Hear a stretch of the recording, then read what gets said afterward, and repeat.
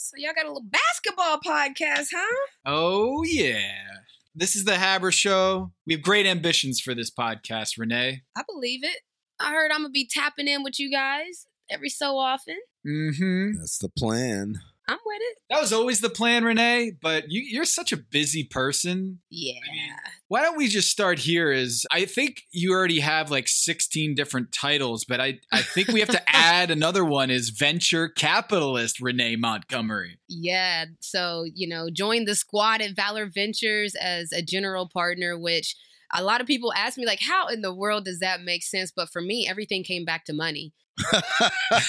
Listen, even when I was trying to become a co-owner of the Atlanta Dream, we needed some money, honey. And so everything in the women's basketball space, things would be done better if we had more sponsorship. Things would be done better if we had more money. So all the problems with minorities receiving money, women receiving money, it's venture capital now. And so that's where we at with it then. If that's where it's at, that's where we at. Yeah, Mean likes to say that the biggest advantage in sports is having a great ownership. Like that's where it all begins. Definitely. And so it's part of the same thing, right? I mean, yeah, that's the whole point, right? If you look at why your favorite team is bad, more often than not, is because like their owners are messing up. And that's why we see the same usual suspects be bad all the time. And it takes so much to overcome that. I'm not saying it's impossible. Phoenix is an example. Hey, 10, 11 years of being bad, and now they're good. But look what it took. It took literally a generational player like Chris Paul to change some of that stuff and to overcome some of that stuff. But the reality is the teams that we look at as like well-run and do the right thing, Miami and San Antonio and Golden State or whatever, like these are the teams that do things the right way, that have good ownership. I would put the Clippers in there. And the teams that fuck up are, quite frankly, the teams that have ownership that don't know what they're doing. So Sacramento and again, New York is another example of they kind of just now overcoming what has been 20 years of terrible. But even then, it's not like we don't expect them to win a championship or anything. No, that's true. And I mean, even a step further from ownership, it's management. Who do you hire? I think that was one of the biggest things we wanted to do, talking about like a GM, assistant GM, head coach. Like it's all of that. And players can do what the players can do. But I mean, you see it in football more even than basketball, where you had a guy like an Aaron Rodgers, but you had a guy like Aaron Rodgers who he wanted to be able to help recruit and make decisions because he wanted his team to be bomb. And so he wanted the front office to lean on him. And you even hear it with LeBron and the Lakers, where people are like, yeah, LeBron runs the Lakers. But as a player, if you don't necessarily think that team management or team ownership is going to invest in the pieces that you want, yeah, it's gonna be tough. When you hire a coach, the guy who hires the coach or the person who hires the coach, 9 times out of 10 is a basketball person. And so the coaches that you've evaluated from afar, think they're good. The coaches that you've worked with in the past.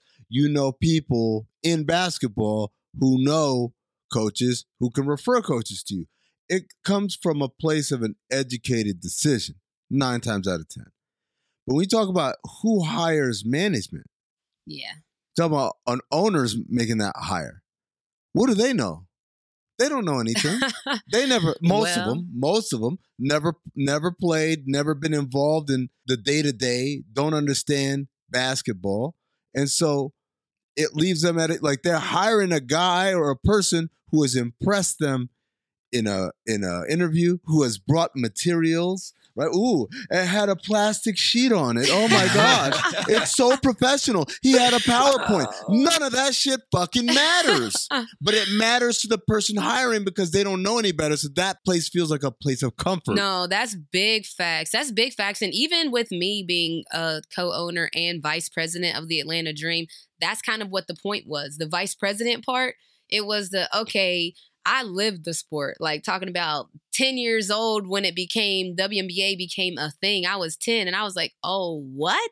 You mean to tell me I can like hoop as my job? Like I remember that. So I remember the history. I know the struggles. I know the brand. all of it. Mhm. So if you think about how submerged I was in the sport, that's rare. Like, to your point, what I am is rare in sports, which is kind of wacky. I say it all the time. Like, why aren't athletes progressing to the front office or progressing to ownership?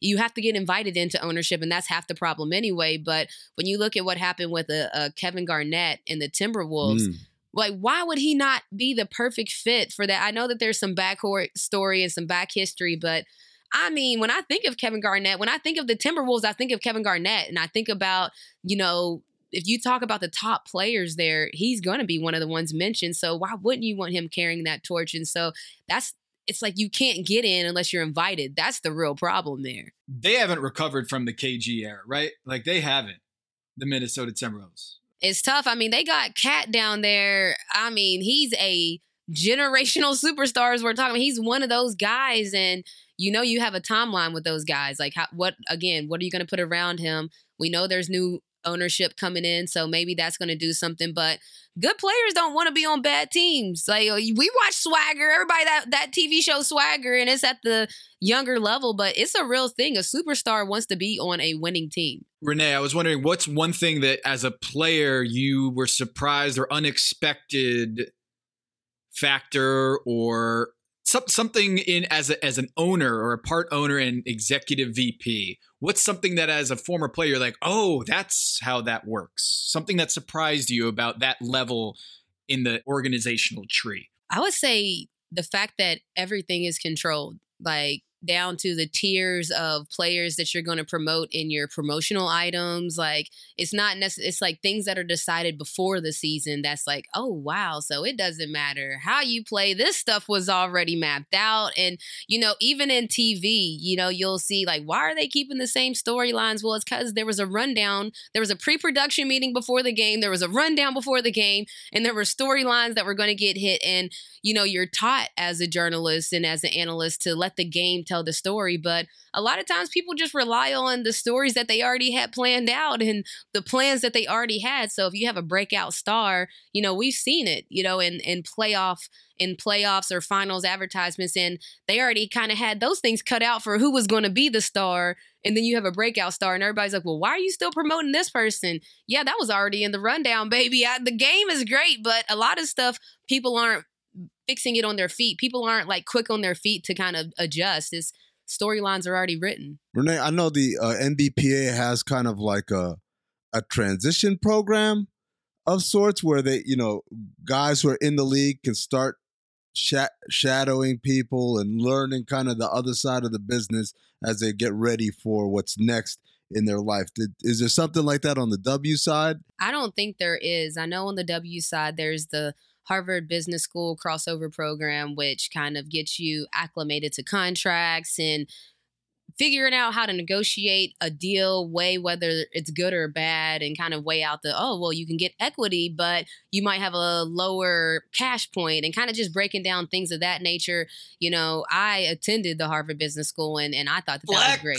Flex. Yeah. I mean, I thought that helped me a lot. So I think that's something that the WNBA players do have there to do. But as far as like a mentoring program, I don't know, but it's somewhere we need to go. Welcome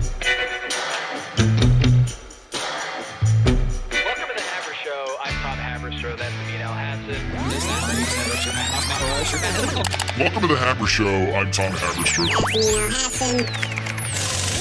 Welcome to the Haber Show. I'm Tom Haberstroh. That's Amin Al-Hassan. For those who don't know, Renee Montgomery is one of the best voices in the NBA, former WNBA champion, NCAA champion at UConn.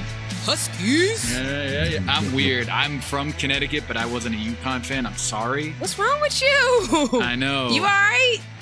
Tom, you all right? I was a UNC fan. Weird. My grandparents were North Carolina, so I grew up wearing all the time. And you got a Wake Forest hat on. Yeah. This is just terrible. I'm just filleting trying to me right say now. You can do better. He's all over the map. Wait, tell that to John Collins, okay? All right, listen, I'll give you that. I bleed blue, so you know what time it is over here. That's right. Well, I went to Wake as part of I wanted to go to Carolina, but I couldn't get into Carolina out of state because as you mentioned Harvard, it's like harder than getting into Harvard out of state, going to Chapel Hill. So I went to Wake. It was a great college experience. I rep Wake Forest. We lost last week to Clemson. I'm very upset about it. But you know what? Bygones be bygones. What I wanted to say, Renee, here is the Atlanta Hawks are winners of 5 straight. The hottest team in the Eastern Conference right now. But they're still sitting like outside of that play-in bracket there in the Eastern Conference. So what do we make of this Atlanta Hawks team? What have you seen watching this team on camera every night? What is it about this Atlanta Hawks that is like a roller coaster season so far? Well, I think the first thing is that, like, even me as a fan, I was just kind of hoping that last season we pressed pause, and when this season started, you just press play again, and we're playing at that exact same level with the exact same team chemistry, team energy. But the player in me knows that that's not a reality. I don't care if you bring back the exact same team and it's a new season. That offseason, things change. You know, you got players whose family members or people in their circle are like, hey, man, you need to take some more shots. Like, y'all's team is good. Like, you need to make sure that you have a spot. Like, there's so many things that happen. Some people work on their game so much in the offseason that they come back and they want to do new things. So now you got to work in what's in their new package, in their new repertoire. And so basically what I'm saying is every season is different. And we found that out this season when we came back. We still had our nucleus of players that you would expect, you know, all the usual suspects, but our chemistry wasn't there yet. Everything wasn't clicking as it should. We had players that were coming back from injury, DeAndre Hunter, Cam Reddish. Now we got to get them into the lineup, get them some minutes. Lou Williams' minutes went down, trying to get them minutes. So all that stuff, I say all that to say that affects how a team plays. That affects the team chemistry. So we didn't have the luxury of having a schedule that was forgiving. We went out west and we was getting whooped. I mean, we was getting whooped left and right. We were playing a top 5 team every night and we didn't have a chance to kind of figure things out. And, you know, I had talked about it on Take Line. Jason asked me, well, what's gonna be like when you hit panic button? I'm like, I think we hit panic a little bit. I was like, I think we hit the baby panic button. If after this home stretch, we're not playing the way that we know we play at home. So I guess, you know, this 5 games in a row, something about the A, man, it's tough to play in the A. We have the fans are crazy there, but we really do have to figure it out on the road. The thing that really caught my eye and surprised me was earlier this season when Trae Young said, with it being so early in the season, do you find that it is difficult to sacrifice as much as you would in like the Eastern Conference Finals, for example? Yeah, and I think we're guys are learning that, man. It's we're no longer the hunters anymore, and at the same time, it's regular season. I'm not gonna lie, it's a lot more boring than the playoffs. I know. No. Why? How many years have you been in the league, bro? Why? how many 60-win seasons have you had to the point where you're now bored with the regular season? Yeah. I was shocked. I get it. It was, 27-11? After the All-Star break last year, and that's good. That's great. But to the point where you could say you're bored of the regular season? Yo. That was tough to hear just because for obvious reasons. And I think that he probably understands that boring maybe isn't the word. Like, there's not that same excitement that there is in the playoffs, but boring wouldn't be. I mean, you got to think. He's young, a young player, and he was coming off of bowing to Madison Square Gardens. I mean, there doesn't get much more exciting than that. Spike Lee yelling on the sidelines. I mean, he had a crazy run in the playoffs. Just to his defense, no, he shouldn't have said it, but his playoff run, think about 76ers fans. Think about, like, being able to silence those fans and then go on to New York Knicks fans and have that whole energy and be able to silence that crowd.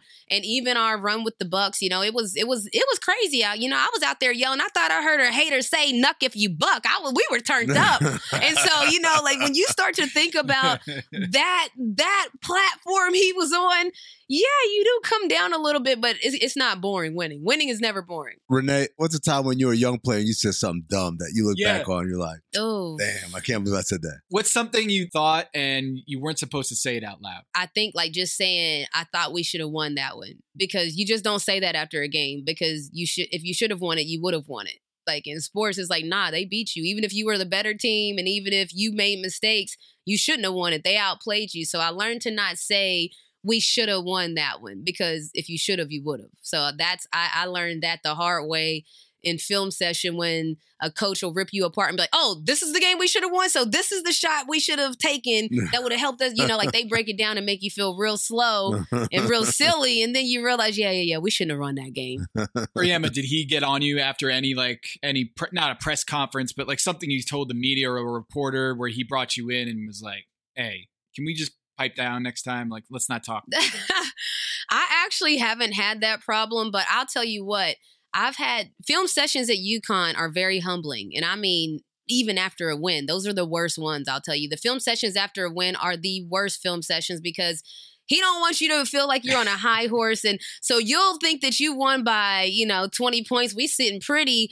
And you start chopping up that game film and it's ugly. You get lazy. You start feeling yourself in the lead and make a crazy, terrible pass. So I've been in a lot of hot seats, I would say, at UConn. It's just, it's the nature of the business. I was going to say, like, I mean, you guys won almost every game you played, right? Correct. So how do you keep it from not being boring? Yeah. If you had been like in the locker room with Trae Young and you hear him say something like that, you coming from a tradition of where like all we do is win. Literally, like the song is not just a song.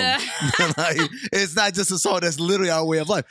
How do you explain to a younger player? Yeah, you never get tired of this shit. This is how I always like to do it. Losing is the thing that you don't want to do. Winning is like okay, we did our part. So when somebody told me it's boring, I would be like, so practice when we're getting yelled at is boring. Like, like one thing about athletes, when you're losing, the world is coming to an end. Like practice is terrible. The coaches are mad. Everything is bad when you're losing. Like the vibes are bad. You traveling and it's just not the same energy. Coach ain't playing no games. You know what? As a matter of fact, y'all not wearing sweats. Wear regular clothes on the flight. Like I've been on teams like that where we can't even wear sweats now. We got to get dressed for the flight. Like, so that stuff doesn't get boring. So for young players, it's different because I really do consider myself like raised in the old school mentality. So young players, the thing that motivated me, like what motivated me was I don't want to look crazy on the court.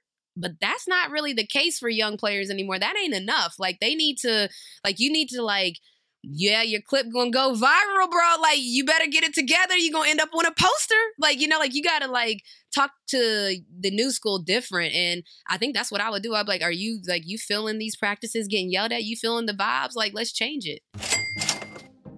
When the moment for intimacy arrives, you need to be ready. Roman ready. Whether you've been in a relationship for years or you're just getting started, having confidence that comes from preparation means you're free to enjoy the moment when the moment comes. Even though you're far from ordinary, the truth is that ED is really common. In fact, 52% of guys aged 40 to 70 experience some form of erectile dysfunction. So here's what I need you to do. Go to GetRoman.com/Habershow, HABERSHOW, right now and go speak to a U.S. licensed healthcare professional about erectile dysfunction. And guess what? We'll get you $15 off your first month of treatment. ED is a lot more common than people think. As I said, 52% of guys between 40 and 70 will experience some form of ED. Roman Ready is confidence personified. It's a self-assurance that comes from knowing you prepared yourself for the moment intimacy arrives. Roman's system is confidential, totally discreet. There's no big logos or labels on the packages.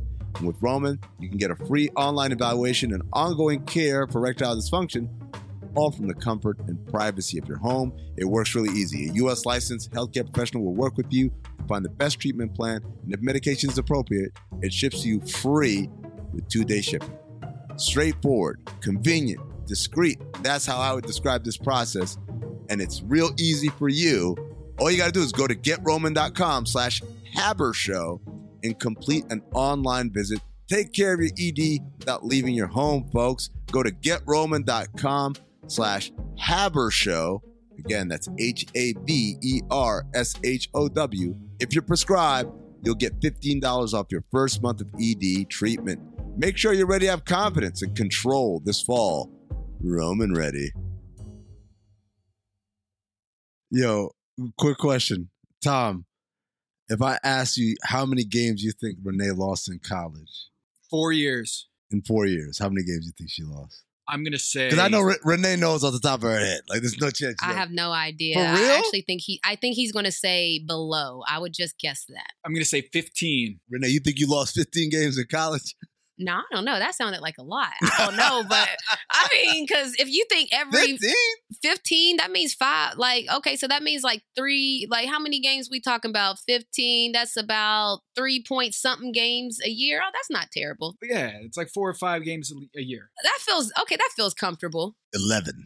Hey, oh, okay, hey. that's not bad. But I felt 15 felt high. 15 sound high as hell, especially when you consider like your freshman year, y'all lost 5. Yeah, that was terrible. I can remember that year. It was the dumps. Like the whole year. It was like we They lost 5 games. times. We lost 5 games. It was the dumps. It was the dumps. Like, that's what I mean by it was just like the vibes aren't good if you're losing games. Like, what are we doing losing 5 games? Even when you say that, I'm like embarrassed a You little lost bit. once a month, and you said it was the dumps. Yeah, what are we doing? Like, tighten up. Like, you like stop talking about it. I'm embarrassed. Like, can we get to my other years? 5 games is a lot. Sophomore year, y'all lost 4 times. Okay, getting better. Junior year, you lost twice. Okay. What happened though? Senior year, undefeated. Okay, that's more like it. I'm just saying, like, that's where it felt right. Trending in the right direction. Yeah. Renee, this is where you take credit. You're like, see, as they gave me more responsibility, and we had done this from the beginning. You know what? It sounds nice, but I was a captain, like, always. So there's that. I was a captain since I stepped in there, so it's tough. Wait. You were captain your freshman year? No, I was a captain my sophomore, junior, senior. Damn. I was a starter my freshman, sophomore, junior, senior. So if you starting, then you know what I mean, you can't really dish off the responsibilities if you out there in the trenches. I can't, like basically I'm taking responsibility for the 5, the 4, the 2, and then the 0 was my teammates because real talk, they wasn't going to let me leave without one. Imagine leaving UConn without a championship. Like, what would that be like? Does that exist? Life isn't worth living at that point. Yeah. Is there a UConn person who went to college 4 years there and walked away Great without a question. championship?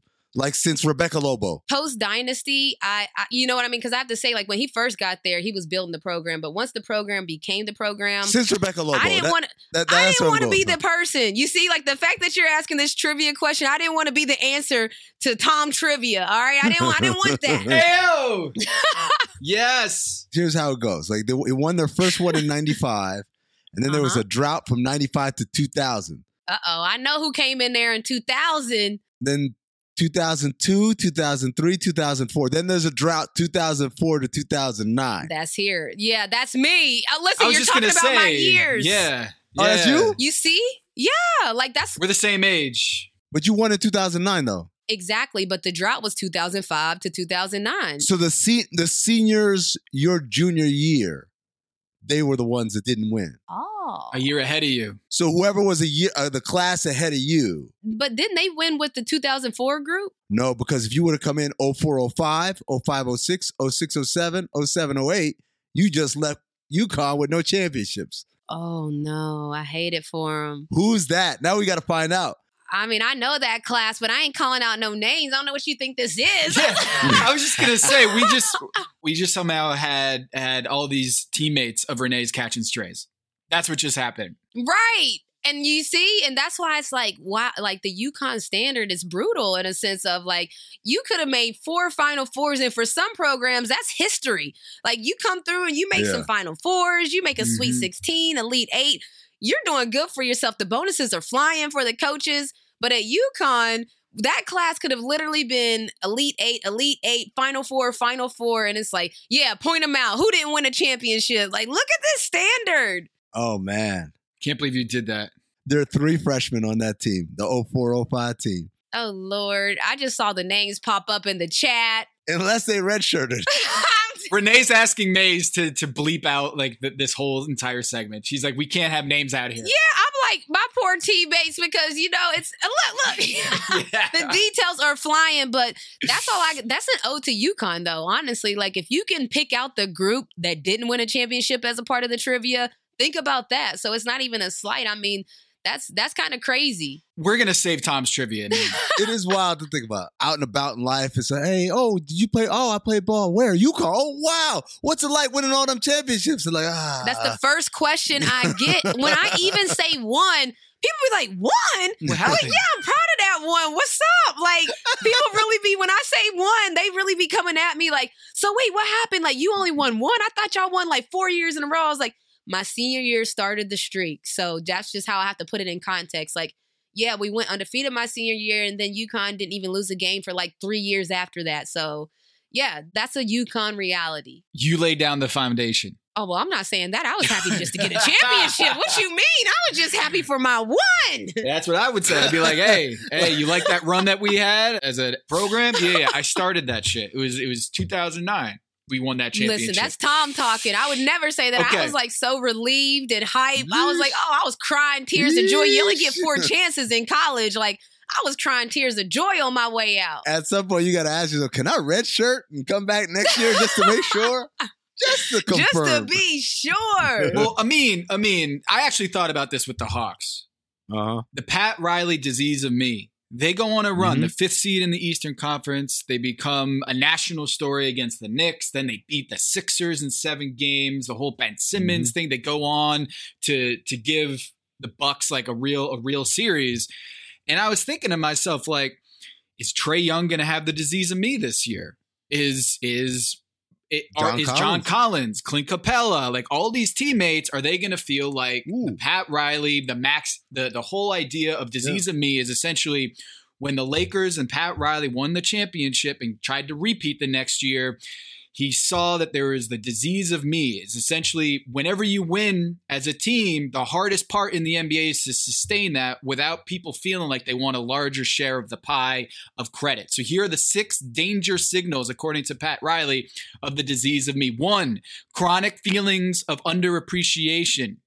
2, paranoia over being cheated out of one's rightful share. 3, leadership vacuum resulting from formation of cliques and rivalries. 4, feelings of frustration even when the team performs successfully. 5, personal effort mustered solely to outshine one's teammate. And 6, resentment of the competence of another.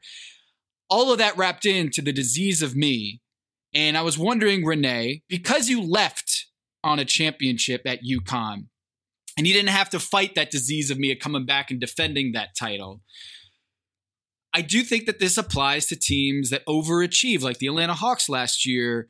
Do you see any of those signals, those danger, like cautionary tales or any warning signs from this Atlanta Hawks team where coming out of the gates, it was a little bit of like, ooh, are people getting a little too excited about their individual performance and getting the credit rather than focusing on taking that next step as an organization, as a team? You know, it's interesting because kind of what I was talking about, even when you go into the offseason, I don't necessarily think we had the disease of me, but if you go to the offseason and you putting in work every day and you feel like you develop something in your bag, like, oh, I got something I'm going to hit them with, I don't even necessarily know if that's the disease of me or you're trying to expand your game. And so when what we had was a team that, I don't even know if I would say overachieved, but I would say peaked at the right time. You know, we had a coaching change. Hold on. They Renee.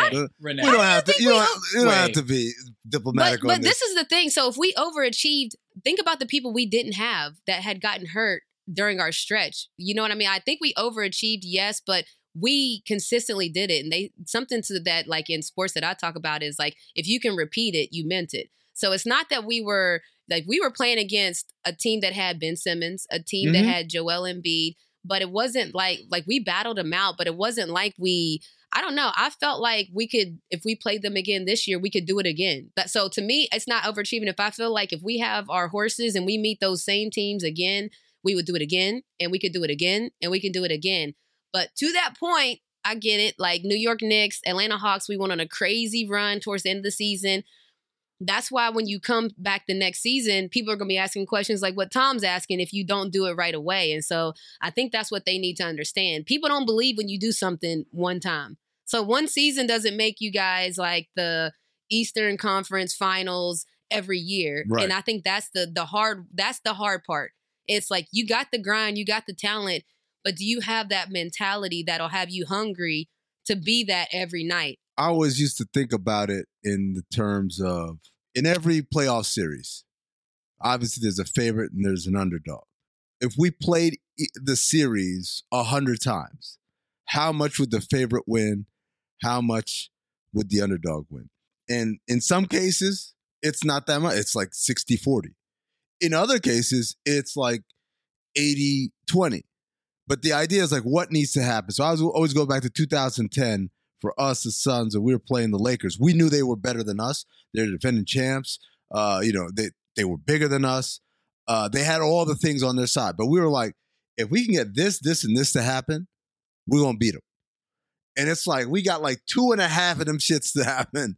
And like, we're almost there. And then like the reason why they're the favorites kicked in. Like they got a big offensive rebound, won a game 5 as a result of that. And then game 6, we had them on the ropes. They had the best player on either one of our teams, hit 2 shots at the end, and that's it. Yeah. You see what I'm saying? So it's like, I look at Atlanta being Philly, and I don't say, oh, that was a fluke. Oh, y'all got lucky. I knew there was a set of circumstances that y'all needed to make happen, and you got it to happen, and as a result, you won that series. But like before the series, and this is Googleable, everybody's asking my like predictions and this and that. Basketball is a game of matchups. And so if you watch basketball and you watch the X and O's of basketball, like if you watch both the teams, I can tell you you can kind of see what matchups are going to be a problem. I don't care what the team's ranking is. This is how you see upsets coming a mile away. Like, yeah, this guy does this, but everybody thought that Ben Simmons was going to neutralize a Trae Young, or everybody thought that size was going to, what they didn't account for was matchups matter. And people haven't been able to neutralize Trae off top. Like everybody thought they would. Like they thought, hey, let's trap him. Like we've seen it all. Trae gets trapped at half court. Trae gets trapped off of every pick and roll. But then you spend so much trapping Trae that we get Lob City. You trapping Trae, and now Bogey getting threes. Everybody getting hot. And then Trae, once you get out of that same defense, Trae gets hot. Everybody had the same exact idea on Trae. And I'm like, these matchups is like crazy because that's not going to work. So that's what I think. Like, I mean, I was talking about it a lot. Everybody's like, no, but Philly. And then every time we moved on, no, but New York. And no, Renee's got receipts. It's called matchup. It's called matchups. Like, and so, and look, there's certain matchups where I was like, oh, it's not looking good for us on this one. But I do think that, like, when you look at that 60-40 and those are large sample sizes, I think that matchups, like when you talk about basketball, like matchups matter in sports always, in pros. So, I mean, are you like a white noise sleeper? Do you need like city noise? Do you need someone talking to you as you sleep? Every night when I go to bed, I put on a DC movie. Maybe it's Suicide Squad. Maybe it's The Batman with Robert Pattinson. But I need something extremely boring to put me to bed. Wow. I can't believe you would do that to them. I hate hard with a mean right there. And there goes our sponsorship. For me, I do like the rain white noise. Not just the white noise, because white noise we do for the kids, the toddlers. But I have so prioritized sleep because after doing all of these science articles on the power of sleep, and that's when you like build up all of your memory, your testosterone, like all of these hormones and all these, if you're working out, if you're running, you need sleep. LeBron James famously is like a big sleeper. I'm always curious when he's watching the late game. Not very often. Because you know what makes LeBron James King James, I mean? Crown.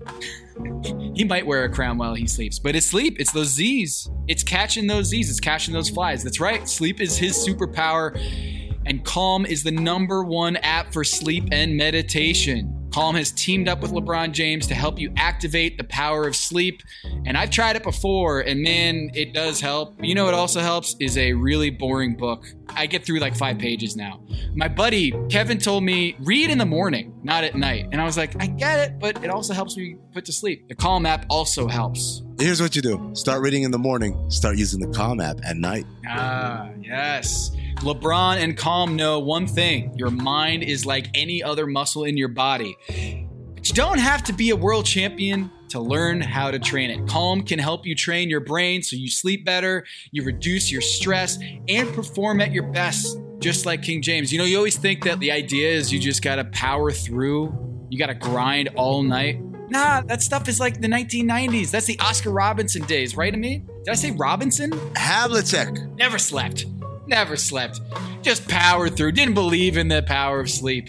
For LeBron, sleep is a critical part of his mental fitness routine. As he says, quote, getting good sleep and finding time to rest is one of the most valuable things I can do for my body and mind. From the sound of rain falling on leaves to bedtime sleep stories, calm puts me to sleep within minutes. That's right, LeBron. I'm right there with you, which means I wake up ready for any challenge, unquote. So if you head to calm.com, that's calm.com/Habershow, not Haberstroh, Habershow, H-A-B as in boy, E-R-S-H-O-W. For a limited time, Amin, you'll not get 10%. No. You'll not get 20%. No. Not even 30%, Amin. 32%? Nope. Oh, that's the big number. 40%. That is the same. Steph Curry shooting from 28 feet or beyond. 40% off a Calm premium subscription. With Calm, you have access to the nature scenes that LeBron loves, like those rain on the leaves, and so much more, like sleep stories,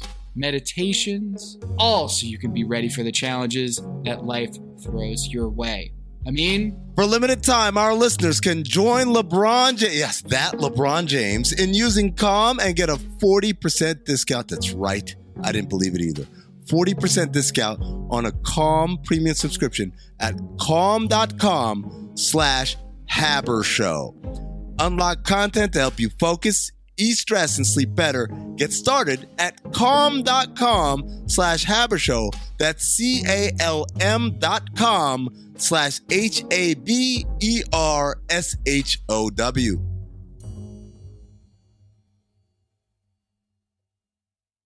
Renee Montgomery, Charleston, West Virginia, stand up. Ooh, ooh. West Virginia, I want to get this Tom's Trivia in before we let Renee go here because, look, West Virginia is the 40th most populous state in the country, but it produces some of the greatest basketball players ever, right? Renee herself is 22nd all time in the W assist category. And in fact, of the top 100 career assist leaders in the NBA history, not one, not two, not three, but 4 all-time distributors were born in the Mountain State, West Virginia. Talk about it, Tom. Oh, I didn't know what kind of party it was about to be. Let's go.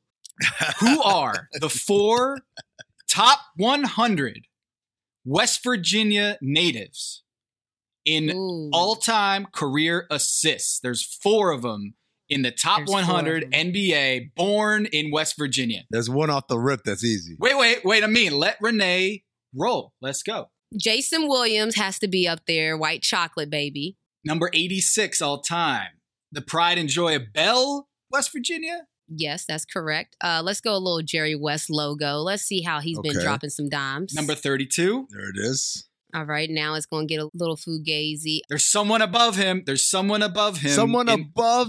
Wow. There's someone above him. I would just say, let's see. Would Deron Williams count? I don't know where he's from. That does count. Yes. Does he count? Okay, that's what's up. Darren Williams from Parkersburg, West Virginia. His parents both went to West Liberty State in West Liberty, which is kind of what is that, outside of Wheeling, West Virginia? Oh, Wheeling. I've been to Wheeling. Come on, Tom, with the facts. And the last one, I'm ashamed to say I don't think I know. Like, I do know that Coach Mike D'Antoni has, like, connections here, but I don't know if he was dropping dimes. So I'm just be honest, but he's the other one that I know. He used to hoop, but I don't know. Mike D'Antoni from Mullins, West Virginia, by the way. Okay. Amin, do you know who the 4th is? If it's not Mike D'Antoni, I have a guess, but I don't know if this dude played long enough. Is it Ovinton Anthony Mayo? No. Are you talking about OJ Mayo? Juice? Is it? No. He's not. No, I'm gonna say I don't think OJ was in there long enough, but he popped in my mind. That's why I said I'm stumped on this 4th it's not one. Mike D'Antoni. It's not. Oh, is it Rod Thorne? No. All right. Here's the thing. Top 75 player, 75th anniversary team member. Oh man. Went to Marshall back in the day. From Huntington, West Virginia. Hal Greer. Oh shit, man, yeah. See, that's y'all see. I didn't Google my that. Bad. Come right? on, my Hal. That's right my bad. That's goodness. Darren Williams was the hardest one. I didn't know if he would count. I would never get him. Yeah, I didn't know if he would count because didn't he move around and then his high school? He's a high school Dallas year, guy. I think. He's a Texas guy. Yeah, see, that's guy. what listen, when you're from West Virginia, though, you typically know people that even have any connection. Like, shouts to Steve Harvey. He got connections in West Virginia, lived here for a while. So we're not New York where we got a list that's like longer than ever. We know. Renee, my cousin went to college at Fairmont. And so I remember I went to West Virginia like twice when he was in college to go visit. How was that? It was, you know what? I liked it.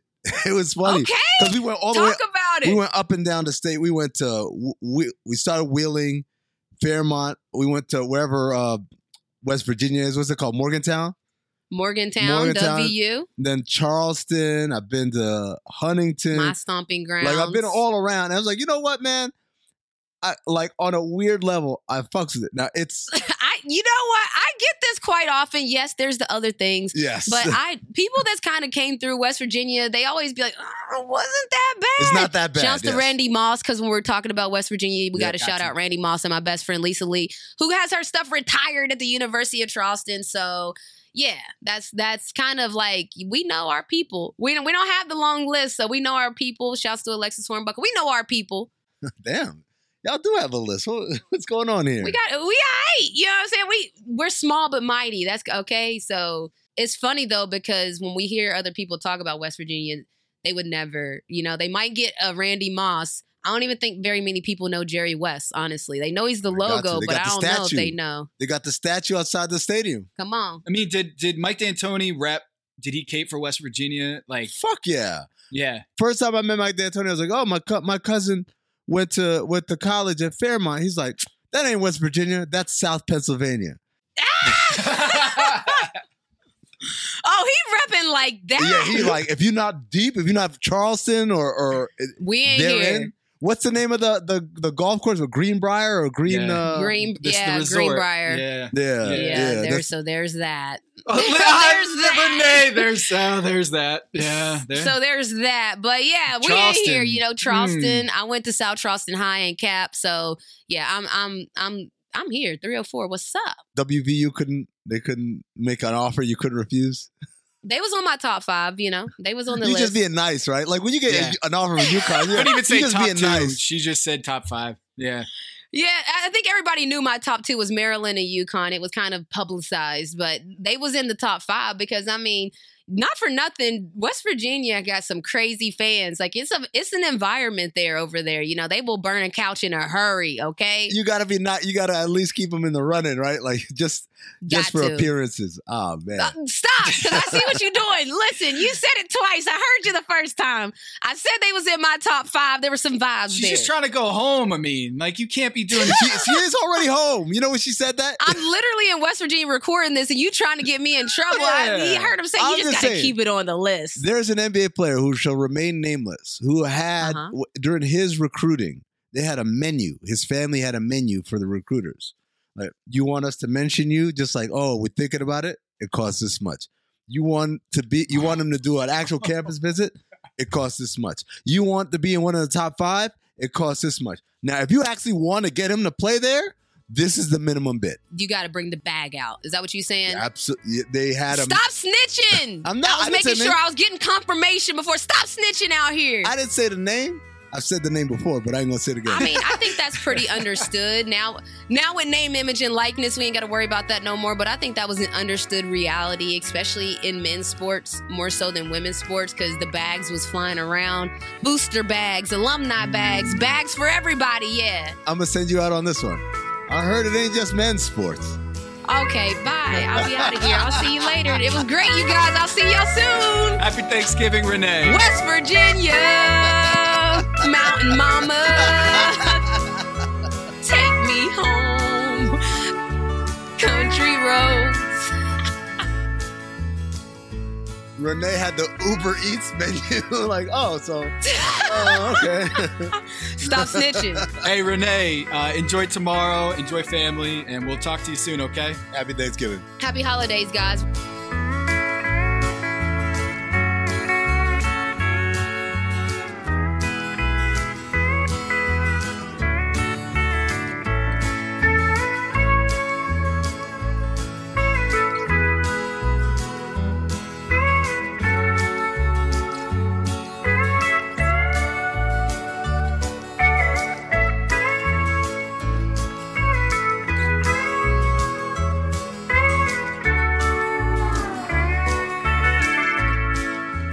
mean, I was just going to ask you, what's the Thanksgiving food that you look forward to most in your family Thanksgiving? Because me, I was watching Reggie Jackson yesterday talking at his post-game press conference, asking the media, all the reporters, what their favorite go-to Thanksgiving item on the plate.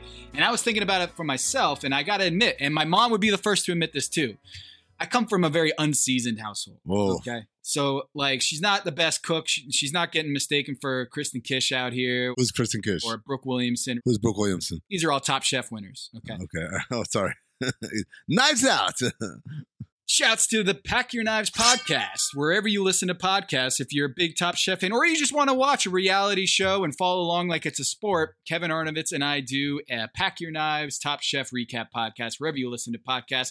Ascertain the best food on the plate. Anyway, Amin, what is the thing you're looking forward to most on Thanksgiving? Obviously, I didn't grow up with Thanksgiving being a big part of my household.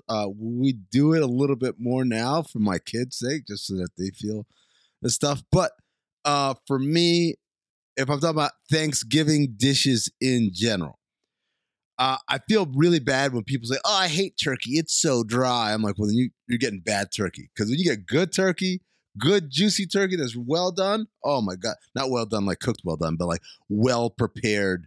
Successfully prepared, yes. There's nothing like it. So I'm a big fan of turkey, and I'm a really big fan of dressing or stuffing. I don't know which the difference.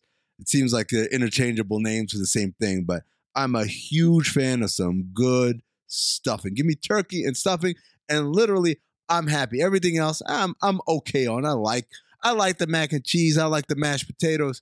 I like the cranberry sauce. But oof, stuffing, yeah. I feel like there's two Americas here because I never had mac and cheese growing up at Thanksgiving. Really? You never the baked mac and cheese in the tinfoil thing? Not for Thanksgiving. Wow. Maze? I don't think I had it as a kid. It's a staple for me now. I'm good with Amin taking turkey and stuffing off the board. He can have them. You can have as much as you want. What is a well-cooked turkey to you, Amin? What does that mean? It's juicy. It's not Christmas vacation turkey where you slice it open and poof. Yeah, you don't need like a gallon of gravy on it just to moisten it up. But the skin, because I don't give a fuck. People are like, oh, the skin, it has so many calories. Like, yeah, give me the skin. Nice and crispy. Get that little crunch, and then underneath that explosion of flavor from the turkey. This might be a Zach Harper controversial take here. Might be a technicality, but I would say my favorite item on the Thanksgiving plate is gravy. It's the absolute glue guy. It brings everything together. You can put gravy on your turkey, your mashed potatoes, yep, sure, your rolls, sure, your green beans, your Brussels sprouts. I'm most upset if I sit down at the table, Maze, and there's no gravy at the table on my Thanksgiving meal. I'm most upset about that than even if they were like, oh, we're not doing turkey this year. I think about gravy the same way I think about steak sauce. If I have to turn to you, it means something has gone wrong here. Now, if something's gone wrong, the gravy, I'm glad. Oh, yeah, you are saving it. You are absolutely all those things you guys just said.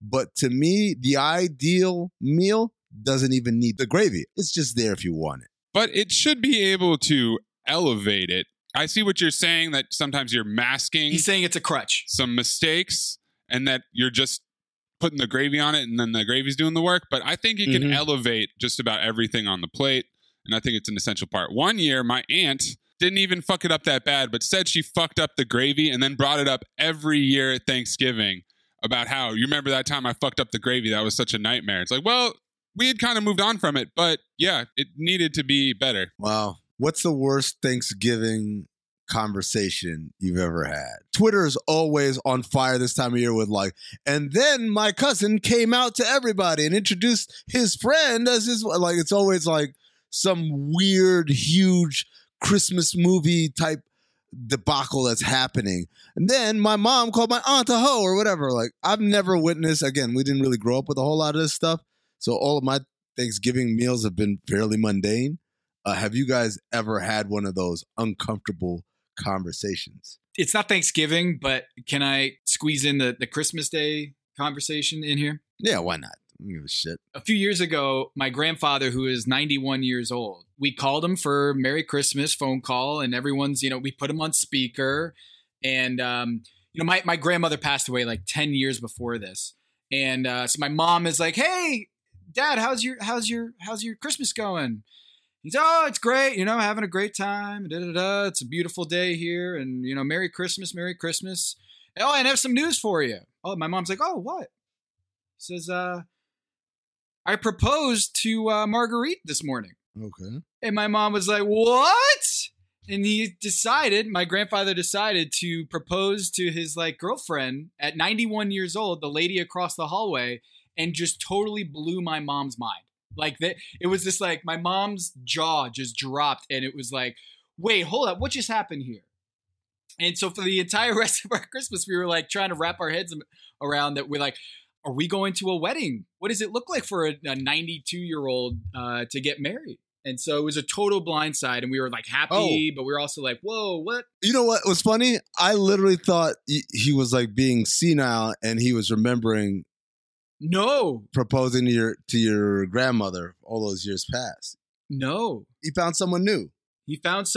And we kind of had known that Marguerite, the sweetheart that he had met, that they were like seeing each other from across the hallway, all this stuff. So this is some retirement home romance that we've got going here. Hell yeah. And maybe there is no better romance than retirement home romance. You can imagine. So my mom and our family was just a little blindsided by that one at the Christmas. We thought it was just going to be, some pleasantries, Merry Christmas. And then it was just the entire rest of the day was like, yo, granddad got engaged. Oh my God. So it was wild. That was a wild Christmas that day. Do you have any others like Thanksgiving? You have Thanksgiving awkwardness? Mace? I don't have any, so.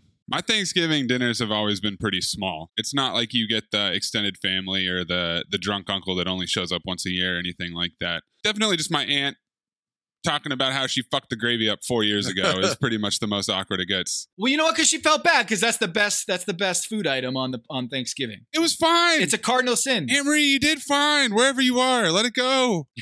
Question. Have you guys ever been to a Friendsgiving? Yeah, those have really gotten way more popular in the last 5 to 10 years. Never heard of the term until the Thanksgiving before COVID. So what, 2019?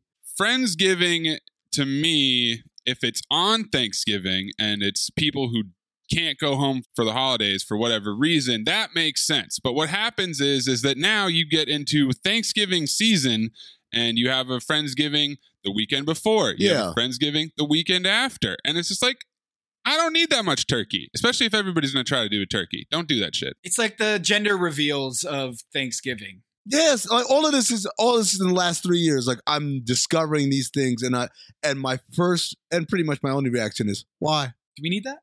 Why? Oh, it's a boy. All right, cool. We just can't let everything happen one time anymore. We got to do it as much as possible. This is what I don't get about gender reveals. And if you're out there listening to this and you've done them before, I'm sorry. But whenever people get super excited over a gender reveal, like whenever it comes out blue or pink, and they just like flip out, I'm like, yo, what if it was pink or blue the other way? Like the idea of like getting like super excited. Oh my God, it's a boy. Yay. And they're hugging and like all that. All I can think about is that you really didn't want a girl. Tom just wants the blooper reel of the disappointed parents out there that got the wrong gender reveal. Shouts to Gordon Hayward. Whoa, it's a girl. Whoa. You want a girl? Bernie, you were right.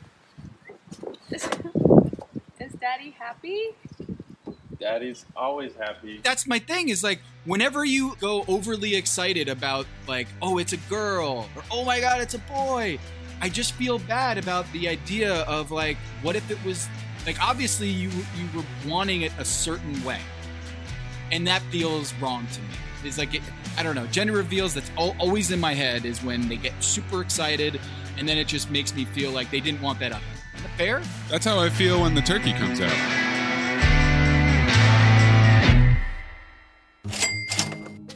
I mean, the season has started, sports betting, trying to think of how to take advantage of some of these early fluctuations in the score. Are the Bulls really this good? The Warriors really this good? And should we really be burying some teams that are starting out with a little bit of a rough start? Well, some people aren't really into betting yet, but I'm telling you, it adds so much more to the watching experience. So fun. If you want to get deeper into this stuff, get smarter about betting on sports or just the NBA, you got to get on with the Daily Tip.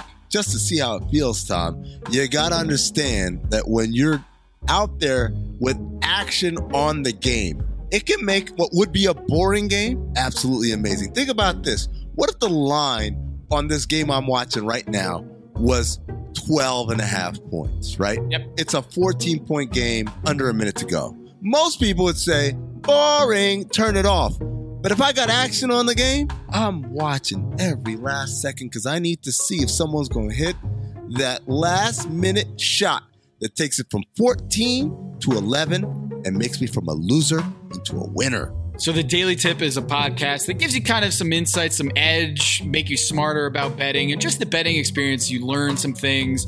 The hosts, Michael Jenkins and Chelsea Messenger, they break down the big takeaways and make sure you know everything you need to get smarter and feel like you know what's going to happen. With featured guests like bookmakers, Odyssey insiders, and BetMGM experts, you always feel like you got a fresh take on the action. And your friends, your buddies at the bar or in your group chat, you know what they're going to be thinking? Where'd you get that information from? Where'd you get that? It's from the Daily Tip. Oh. Feel like you're an insider, that you know the ins and outs of sports betting. And you know what? You're right, Amin. Watching the game on a Tuesday night, the game's a blowout, but there's always an angle that you can figure out a way to get in on the action. So, as much fun as it is to bet on the game, it's even more fun when you got the inside scoop and listen to Michael and Chelsea. If you're ready to bet with an edge, tune into the Daily Tip presented by BetMGM. Listen weekdays in the morning from 6 a.m. to 9 a.m. Eastern on Odyssey, Spotify, or wherever you listen to podcasts.